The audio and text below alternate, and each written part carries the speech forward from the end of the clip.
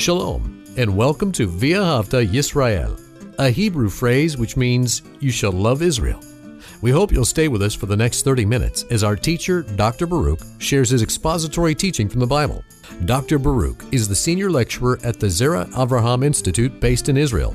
Although all courses are taught in Hebrew at the Institute, Dr. Baruch is pleased to share this weekly address in English. To find out more about our work in Israel, please visit us on the web at loveisrael.org. That's one word, loveisrael.org. Now, here's Baruch with today's lesson.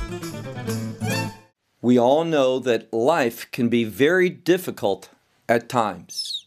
And in the midst of those hard things that happen to us, we need to remember the truth of God.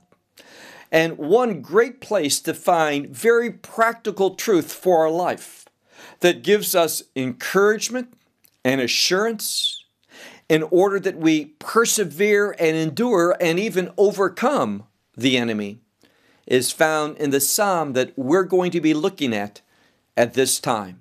And I'm referring to Psalm 103. So take out your Bible and look there with me to the book of Psalms and Psalm 103.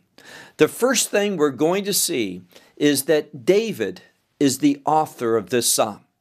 And when you think about David's life, he went through a vast range of different experiences. He knew the pinnacle of having a wonderful life, being king over God's people, having such responsibility and, to a large degree, handling that responsibility and doing so in a God-pleasing way. But David, he was not perfect.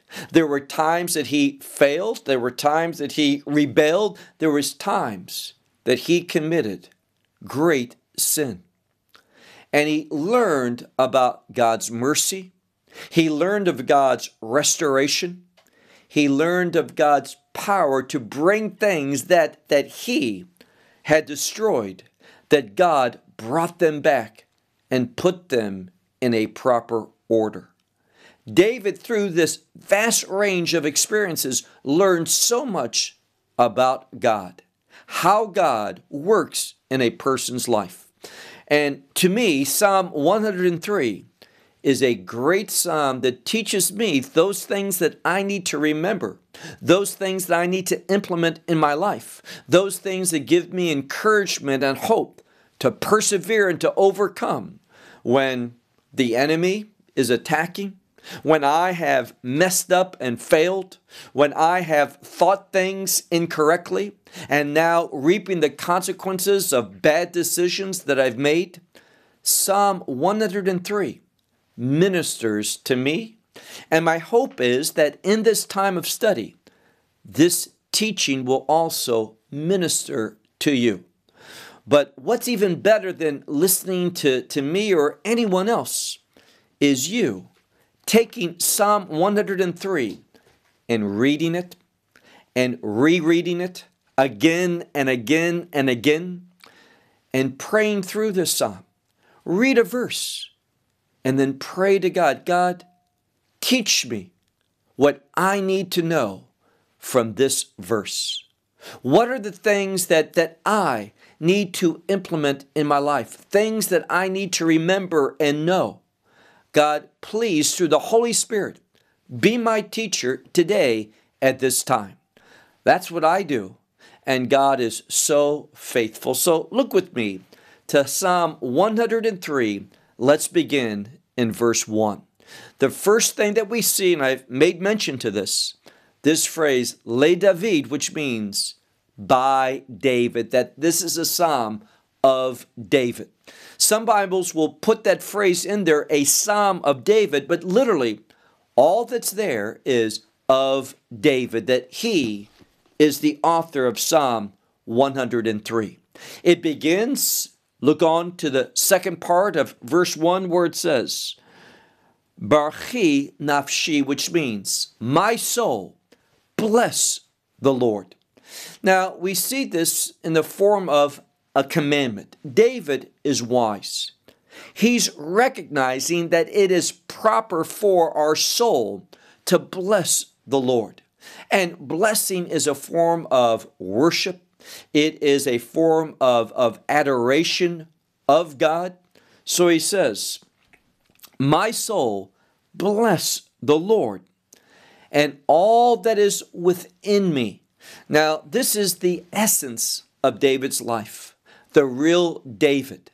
And what does David want to do? He says, and all that is within me, bless. And that word bless must be taken from its first occurrence in this verse, because it's not repeated in the second half. It's understood. All that is within me, bless his holy name. Now, there's great wisdom in this. Why? Because David is acknowledging the wonderful character of God. And one of the things that we're going to see in Psalm 103 is God's character. And God's character is very much the basis for God's actions, his behavior, what he does. And realize that same thing is true for us. We have a godly character, we're going to behave godly. We have an ungodly character, a character that's reminiscent of this world and the ways of this world, then we're going to behave in a most displeasing way before God. We're going to be like the world. Remember what Yeshua said to Peter. Once he says, Peter, you need to get behind me, Satan. Why? Because you are thinking as a man thinks. You say, well, he was a human being. Yes, he was. But we need to think according to the mind of Messiah. It is only when we are in that new covenant relationship with God through the blood of Messiah, then and only then are we going to be able to hear from God and also have the ability, becoming that new creation, in order to carry out God's will and do the things we should. So look again, he says, my soul, bless the Lord, and all that is within me. The implication is bless his holy name. Verse 2. It begins in this same way. My soul, bless the Lord. And then notice what it says in the second part of verse 2. And do not forget, and the implication is my soul ought not to forget. And so that real person who you truly are, don't you forget all of his, and most Bibles say all of his benefits. But here's the problem. The Hebrew word gamul is better understood as a recompense. Now, some will say reward, but a reward usually is thought of in a positive way. We like rewards. But this word simply means a response from God to an individual based upon what that person has done. And we need to remember, if we are obedient, there is blessing. If we are disobedient, God still makes a recompense, but it won't be a pleasing one. It's not going to be a reward in that sense, but it's going to be a punishment, a discipline. What he's saying here is this: we need never to forget that God is a responsive God. He's aware of what we do and what we don't do, and therefore he responds to us as we respond to his instructions. This is something that so many people ignore, never think of. God responds to us on how we respond to his instructions. You will find that more often than not, when God in the Bible speaks to someone, he speaks in the form of commandments. He tells us what to do and what not to do. And God's going to respond to us in regard to whether we do the things we ought to do and whether we don't do the things we ought not to do. Well, let's move on to verse 3, where he says, the one who forgives all of your transgressions. What a wonderful thought. The key word here is all. Yes, God forgives. He forgives all of your iniquity. This word avon is better understood as iniquity. He forgives all. But notice the second part. Not only is God a forgiving God, but it also says He's a healing God. The one who heals all of your diseases or sicknesses. Now, again, God's ability to minister to us restoration comes from the fact that God can forgive completely and God can heal completely. But we have to see something. And that is, this scripture is pointing out something, and that is that there can be a connection. Does that mean it's always that way? It does not. But there can be a connection between sinfulness, whereas it says here, iniquity and disease. When one becomes sick, doesn't mean that this one is sick because of sin in their life, but it's a possibility. And it's wise too, when you're sick, to confess sin, transgressions, iniquity, ask for forgiveness.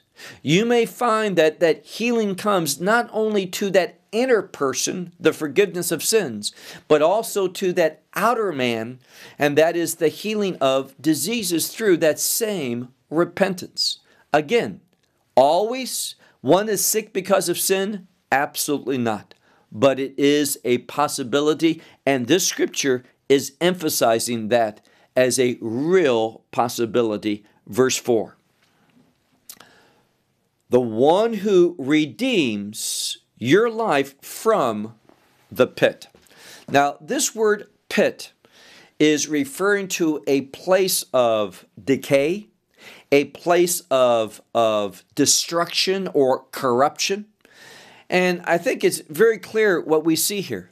Sin brings about corruption and decay. Sin is very destructive in our life, both from a physical standpoint, a physical standpoint, and a health standpoint as well. Health in the fullest sense, both physical and spiritual health. But he says here, look at verse 4. The one, and the implication is the only one, who redeems your life from corruption. And notice what he wants to do. He redeems us, and that redemption has a wonderful outcome. It says here, the one who crowns you with grace and mercy is in the plural, an abundant mercy. See, what I love to remember about God is, God, you are a forgiving God. Yes, you are a healing God. You're a God of restoration. But God, you are so gracious, and your mercy is abundant. You know, you cannot say in Hebrew mercy in the singular. We say rachamim, and the im at the end is the plural. So God crowns us with grace and abundant mercy. And then look at verse 5. The one who satisfies, and this word means to make satisfied. The one who satisfies with goodness. What's goodness? It's a word good for will, the will of God. We find satisfaction in the will of God. See, for me, this is something that I always want to remember. I will find satisfaction in God's will. I will find disappointment, frustration, discouragement, defeat, all these negative things. Where do I find them? Outside His will. So He instructs me to obey His will, not because God needs me to do that. God needs nothing. He instructs me to obey His will. Why? For my benefit and for the benefit of others, that if I'm in His will, doing His will, then I can be a blessing to others. But again it says, the one who satisfies with goodness. And there's a debate on what this word means. Now, I did some research because it's a peculiar word. It can mean one's old age. So he satisfies with goodness in your old age. Now, many Bibles will translate this word as mouth. He will satisfy with good things your mouth. But if we keep reading, we see something, and this is why the laws of Hebrew poetry are so important. If we keep reading, it says, you, referring to God, you will renew as an eagle your youth. Meaning, God, you will renew as an eagle. The implication is my youth, but the implication is for you. Your youth, God will renew like an eagle. Now you see, youth referring to a time period in someone's life. So he satisfies with his goodness the old age. And God is the one who renews, and this is a request, God, renew my youth as an eagle. Verse 6. God does something. He makes, and notice this next word, it's a word for righteous things, but again, it's in the plural. So God makes righteousness, and he does so abundantly. And notice the outcome of this. The Lord, he makes righteousness, and then notice, and judgments for who? For all the ones who are oppressed. God is faithful. If you are in the position of being oppressed, realize it's temporary. There is coming a release. There is coming a time when God is going to set you free from the one who is oppressing you. Now, in one sense, today is that day. From that spiritual oppression of the enemy, you do not have to live under the authority of the enemy. You can change all of that by simply receiving the gospel. But notice, God's work of releasing you from oppression is connected to the righteousness of God and the righteous things that he wants you and me to be committed to and to be practicing in our life. He does that. I esteem the character of God. Therefore, I will want to do those same things. Look again. The Lord makes righteousness and judgments to all those who are oppressed. Verse 7. He makes known his ways to Moses, and to the children of Israel his deeds. Now it's parallel. His ways are associated with his deeds. He made them first known to Moses. How? Through the law of Moses. And now we see God behaving in regard to the people executing the commandments of God, doing the commandments of God. God, he makes known what his ways are. But the question is this: am I going to experience his ways? Well, that depends. If you implement his commands into your life, you are going to experience the activity of God, the actions of God. And that's what this scripture is saying. Verse 8. Merciful and gracious is the Lord. Then we have a word for lengthening anger. He's long-suffering. He postpones his anger, for he is abundant in grace. And we see a connection here between Rahum veChanun, this mercy and one word for grace, and then a second word or a third word for grace, Chesed, which is, he says, this abundant grace. God lengthens his anger, meaning he withholds his anger. He delays it in order that people can become a recipient of his abundant grace. Verse 9. Not forever will he contend. Now, the context is this. God wants to give us this mighty grace, but not forever is he going to offer this grace. So not forever will he contend, and not forever will he withhold. Now, this is a word which means to keep back something, or it can mean to tend to something. So God's not going to forever keep himself from tending to what he needs to do. And what is that? We've already saw. God is a maker of righteousness. And God, he will delay that for a season. Why does he delay it for a season? So you can take hold of his grace.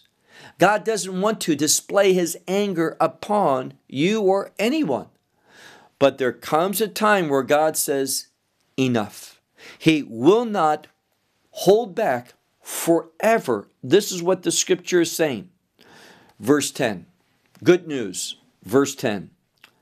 Not according to our transgressions does God act to us. So God doesn't make things, do things in light of what we deserve according to our sins. And not according to our iniquities does he recompense us. If he, every sin that I did, he would respond in what I deserved, I would be no longer on this planet. I would have experienced destruction already. But God, look again, verse 10, not according to our sins does he do for us, and not according to our iniquities does he respond to us. For, and this is why, look at verse 11, for as higher than the heavens is of the earth, or we could say over the earth, as higher is the heavens over the earth, so too, this is the implication, is mighty his grace concerning those who fear him. And what does that mean? Those who give him priority. Now, we see something. God is gracious. He's got abundant grace. We learned that. He's merciful. He's kind. He's long-suffering. He extends his anger, doesn't display it, holds it back. But he does so for those who will give him priority. Give to him the priority of our life. That's what we're called to do. That's what faithfulness is about. So mighty is his grace concerning those who fear him. Verse 12. As far from the east is from the west, he has set far from us our transgressions. Now, in this, we see the term for iniquity. We saw in the previous verse the word for sins, and now we see the words for transgression. And the reason why we're seeing all these three words is because these are the three primary words for sin, iniquity, and transgressions. Those things that are displeasing to God, that are a violation of the will of God in his instructions. What is God doing? As far as the east from the west, God is going to put our transgressions from us. That's good news. Why does he do that?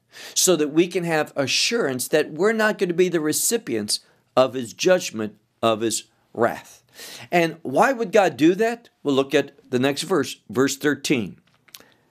As a father has mercy upon his children, the Lord has mercy upon the ones who fear him. Now, this is the second time we've seen the importance of fearing God. And again, what does that mean?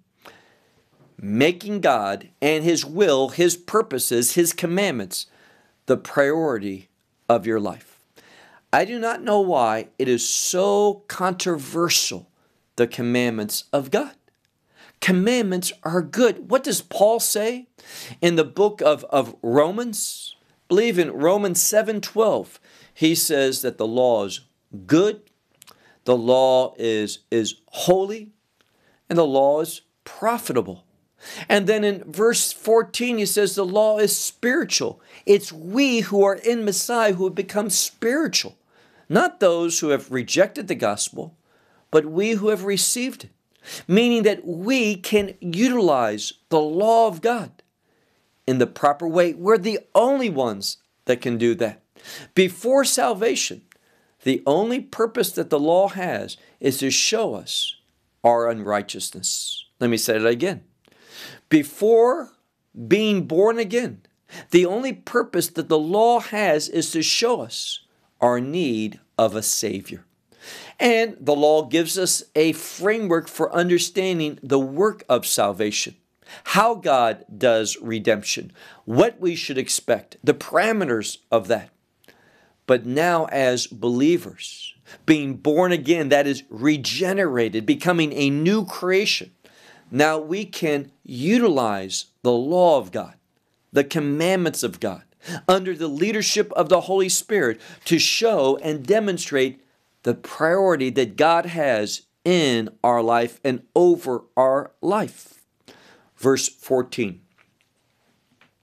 For he knew. Now, this is the word, many will translate it in the present, for he knows. That makes sense to us. But this is saying that God always knew something, and he knows it completely in its entirety. And what does he know? Our framework, how we've been made. Why? He made us. And he knows our frailties, the shortcomings of humanity. And he says he remembers that dust or soil are we. He knows from where we came from. He knows what we are. And he will be merciful. He will have understanding, but he does not compromise his commands. For he has known our framework. Remember that we are dust. Verse 15. For a man, and this can mean a human being, Enosh, a human being is like grass, the days, his days. So the days of a human being are like grass, and the blossoming of the field is how he blossoms. Meaning this, it's short. It's temporal. It does not endure here today, gone tomorrow. Now, that should have some very serious implications for us. If my life is short, a vapor, here and then gone, the glory of my life is fading quick like a flower in the field, then I should not put so much emphasis on me and my life. I need to be wise and put emphasis on that which is eternal. Now, through faith, I become an eternal being. Now, in one sense, we're all eternal. Why? Ultimately, the soul, the human soul, will not be destroyed. It cannot be annihilated. It endures forever and ever. The question is, where? Either in the lake of fire, that is its final resting place, and it doesn't have any rest, it means that's where it's going to be. In torment, in sorrow, in fear. That's one possibility. The other is eternity in the kingdom of God with a new body, a kingdom body, whereby we will become the eternal recipients of the goodness, the promises, the blessings of God. But this life is not important. It's only important if we use it for the purposes of God and we turn it into importance and we emphasize the eternal things and not the temporal. So humanity, his days are like grass. And like the flower of a field is his glory. Thus he will be just here today, gone tomorrow. Verse 16. For wind. Some will say the when, the definite article's not there. For when has passed through it and is no more. And it will not remember any longer its place. So it comes and it goes, and it doesn't have any attachment to where it was. Now, why is that verse there? That verse is there to teach us something. The word wind is also the word for spirit. And there is a spirit within each of us. That is that neshama, the soul. And what it's saying is this. The soul of an individual, it passes through. And it doesn't have any remembrance of where it was. Why? Everything's temporal. What we need to glean from that is having a change in our mentality, our thought process, where we remember where it has been. Why? These are all opportunities to demonstrate faith. We just don't pass from one place to another and everything's unrelated. That's wind. But we're spirit. And with the Spirit, there is purpose. With the Spirit, there is actions. It brings us a change, a transformation. And that's what God wants us to have the mindset of. We can bring change, eternal change, when we submit to the instructions of God. Verse 17. The grace of the Lord is from forever unto forever. So it's from forever and unto forever upon those who what? Fear Him. This is the third time. Those who fear Him, we're going to have unlimited grace. And His righteousness is to the sons of men, meaning humanity. Now, it could simply be saying to the sons of sons, meaning it goes from one generation to another generation to another generation. That would be the better way to understand it. Once more, the grace of the Lord is from forever unto forever to those who fear Him, and His righteousness. Now realize something. In this passage, we see that grace is parallel to righteousness. Why is that? Because God's grace produces righteousness in our life. And what is righteousness? Well, we only know what is righteous from the commandments of God. It is the commandments, the Torah, that teach us about what is right and what is wrong. So again, the grace of the Lord, we could just simply say, is forever unto forever for those who fear Him, and His righteousness is to the sons of sons. It's ongoing. Verse 18. For the ones who keep His covenant, to the ones who remember His charge, His commands, another word for a commandment. For the ones who remember His commandment and to do them. We remember them in order to do them. And all of this speaks about why and how we keep the covenant. We keep the covenant because we acknowledge His instructions are good. They have a purpose.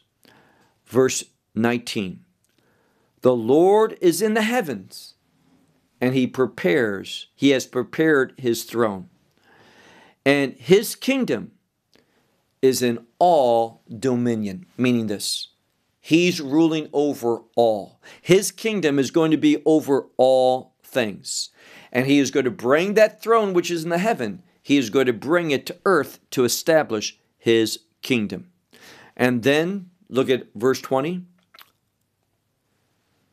His angels, whose angels? The angels of the Lord bless the Lord. That's the implication. His angels bless the Lord. Now here, angel can be also a messenger. There can be angelic angels, but there can also be human messengers. Those who are given a task, those who have an assignment. And the word here is a word that speaks about fulfilling the objective of God. That is the messenger. So the Lord blesses his angels, bless the Lord, and the mighty ones of power, they are doers of his word. So when we worship God, and notice what it says here, when we worship God, we bless the Lord. What are we going to become? Mighty ones of power. And that power is given to us. Why? So that we can be doers of his word. And we're going to listen, be hearing of the voice of his word. That voice of his word, check it out. It's speaking about God's counsel. So when we have this as our objective, the Holy Spirit's going to counsel us concerning his word so we know how to implement it into our life. In other words, he is going to give us wisdom that allows us to take knowledge and act on that knowledge in a proper way in a given situation, knowing the right thing to do at the right time and in the right situation. Verse 21, bless the Lord, all of his hosts, meaning his heavenly armies, and his servants. What do? His servants are doers of his will. It can also be doers of his delight. And that's what we really want to do. We want to be people that behave in a way that delights God. So just ask yourself a question. How have you delighted God today? What are the things that God would have us to do that would be pleasing to him? Of course, they're all related to his will. And then finally, let's conclude with our last verse. Again, bless the Lord, all of his works. Meaning this, what he does is pleasing to him. And therefore if we want to bless God, we are going to be participating in the activity, in the work of God. In every place, and literally in all the places, is his dominion. So God, he wants all of his dominion to be every place. And what this verse is saying is that we have the privilege of participating in this endeavor, being part of his dominion. Why? We do what he commands us to do. We extend his dominion in our households, in our business, in the situations that we encounter. And then finally, my soul, bless the Lord. This is what this whole psalm is about. Teaching us how to live a life that is a blessing to the Lord, that blesses him. And shouldn't that be your objective? Let me assure you of something. Those who truly want to bless the Lord, they are going to emphasize this psalm. Now, that doesn't mean that you'll listen repeatedly to this teaching on it, but what it does mean is that you're going to read and reread that psalm. You're going to use it as a foundation of your prayers in order that you might know how it is that God wants you to serve him, what's pleasing to him, what is his delight, what is related to his will.